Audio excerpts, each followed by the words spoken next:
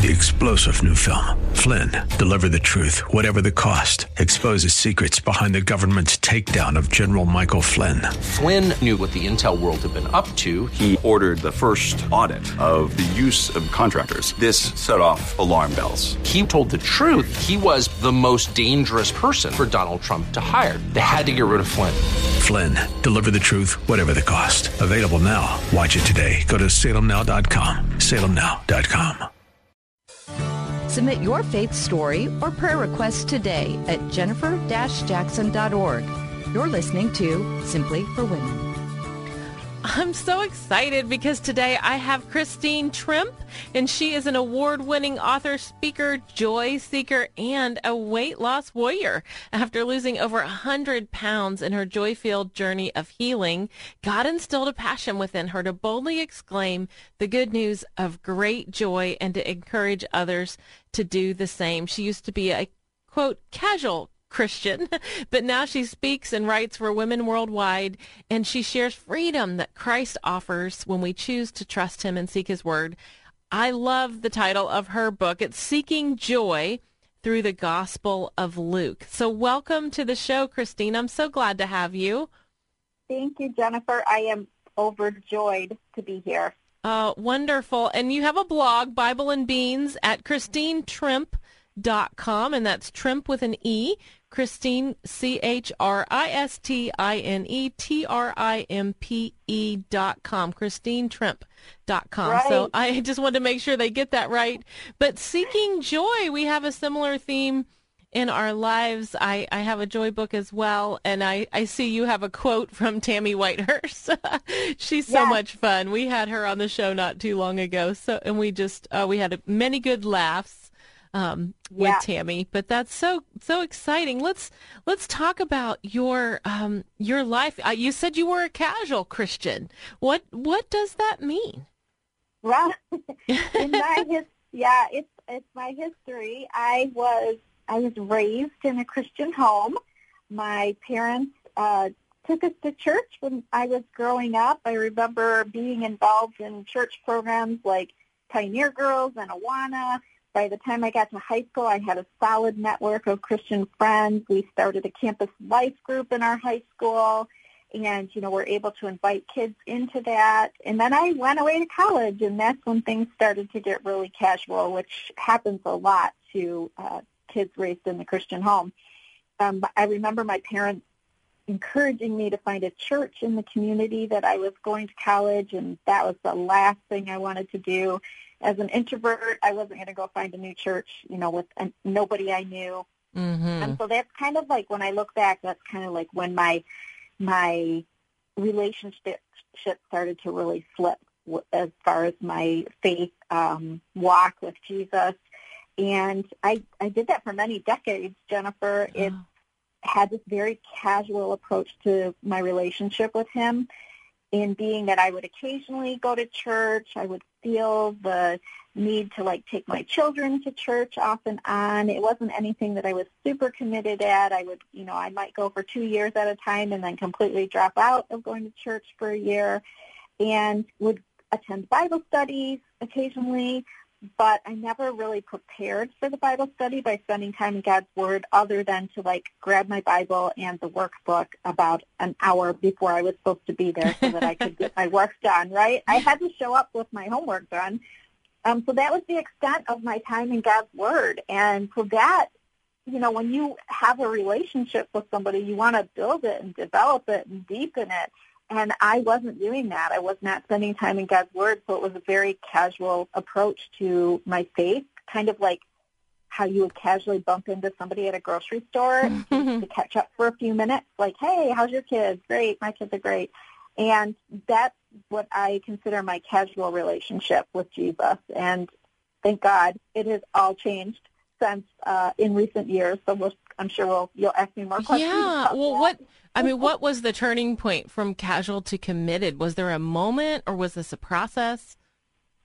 It was kind of a process, but I do identify a turning point moment in my life.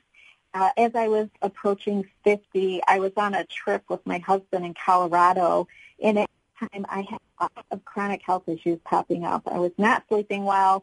I was having a lot of pain from cysts, ovarian cysts. But we went on this trip, and I tried to make the most of it. I was also a little over 100 pounds overweight, and so we went to Rocky Mountain National Park. I was able to do, like, the flat hikes around Bear Lake. I wanted to go up this one trail, and when we got to the trailhead, I looked up, like, straight up. And I thought, there's no way I'm going to make it to this lake that he wants to go to. And sure enough, not too far up the trail, I told him that I just couldn't go any further, and I was exhausted, chronically exhausted, and out of wind from, hiking up that path.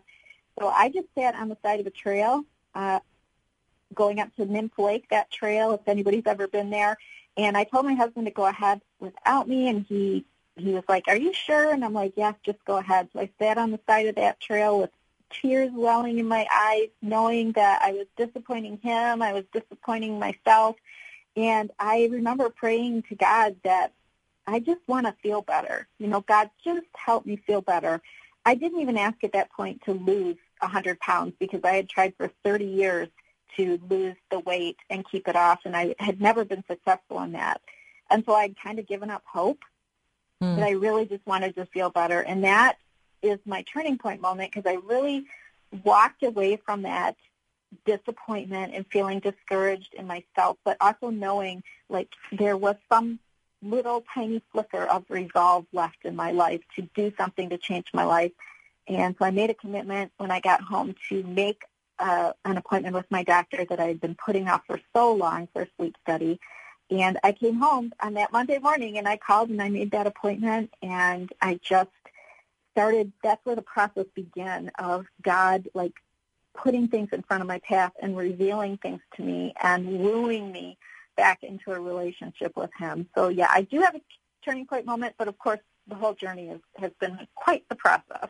Do you think God gave you that extra push or help to lose? I mean, to lose 100 pounds at what did you say you were 50? That's a big deal.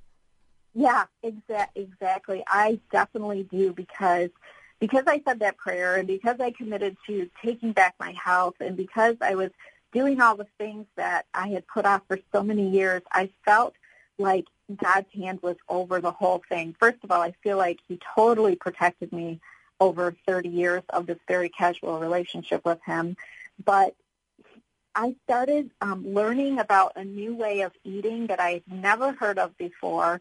I follow a low-carb lifestyle now, intermittent fasting, and I'd never heard anything about that. But because of the chronic health issues that I was diagnosed with, I started learning things about my hormonal health and how sugar is a major hormone disruptor, and I realized that for the first time in my life that I really needed to eliminate the sugars and the starches and everything from the way I was eating.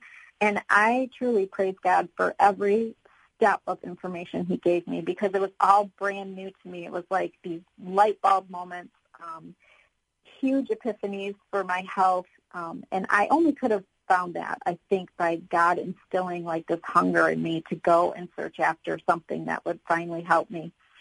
And the sleep study that I did is very instrumental, because I came home with the CPAP machine, and I began sleeping better, and that's when I started waking up in the morning refreshed, and that's when I started picking up my Bible every morning and getting into his Word, and that's truly what changed my life. When you started picking up the Bible, was this during the weight loss journey, and how long did it take you, a year, or? I picked up my Bible as soon as I started sleeping better. I had that CPAP study when I came home in October that fall, and then I got diagnosed with fatty liver disease a month later. But then I had started feeling better. So I would say around December-ish time, December, January is when unfortunately, I didn't write down the day that I picked up my Bible and started reading it every morning. I wish I would have done that. But it was around that time frame that, because I was sleeping better and getting up, that was the first thing I did every day. And I can kind of consider it a little bit of a miracle, because I was never a morning person before. So for me to start doing that and then continue to do it, I set out as a type A person, I kind of set out as trying to make this a new discipline in my life, which I did, but then very soon it became like the absolute delight of my life. That is so wonderful. Well, we just have a minute or so left, but tell us, if you had to encourage someone that wants to lose 100 pounds, give them a few pointers while we have the last minute or so here. Oh, the one thing I learned so important in hindsight is like all those decades that I had tried to lose the weight on my own, I tried to do it in my own power. I was focused on the physical aspect of my healing, and I never invited God into the journey. And now I know better. I know that God has made us like uniquely human in body, mind, spirit, heart, and soul. And like really intertwining all of that and inviting Jesus into the journey and just seeing you, like, unless you go looking for this, sometimes people have told me, like, I didn't realize how full of Scripture or how full of encouragement and a good word for us when we're struggling with something like our weight, that God, His Scripture is full of encouragement and direction, and it's been a lifesaver for me. So definitely intertwine your body, heart, mind, and soul. You have to pay attention to every aspect of your health. Absolutely. Well, Christine Trimpe, it's been a joy to have you today, and I want to talk about joy with you on our next episode. You have Seeking Joy Through the Gospel of Luke. I want to unpack Luke with you. That'll be so wonderful. And congratulations, 100 pounds. Way to go. That's incredible. Well, I'm Jennifer Jackson, and you have been listening to Simply for Women. If you want to know more about the show, go to jennifer-jackson.org. I have some prayers, recipes, downloads. I just want to get to know you. Send me an email. You're listening to Simply for Women. We hope that today's show has been a blessing to you as you seek to simply live out your faith. To hear today's show again or to share it with a friend, search Simply for Women wherever you get your podcasts. Or visit Jennifer's website at jennifer-jackson.org. That's jennifer-jackson.org. Thanks for joining us on Simply for Women. Take time today to simply be with God. 3-star General Michael J. Flynn, head of the Pentagon Intelligence Agency, knew all the government's dirty secrets. He was one of the most respected generals in the military. Flynn knew what the intel world had been up to. He understood its funding. He ordered the first audit of the use of contractors. This set off alarm bells.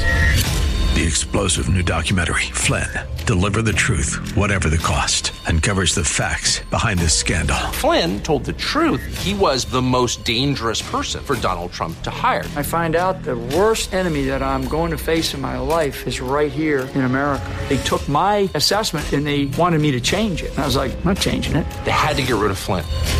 With in-depth interviews, archival footage, and never-before-seen personal records of the man behind the headlines. I just felt like I was drowning. Flynn, Deliver the Truth, Whatever the Cost. Available now. Watch it today. Go to salemnow.com. salemnow.com.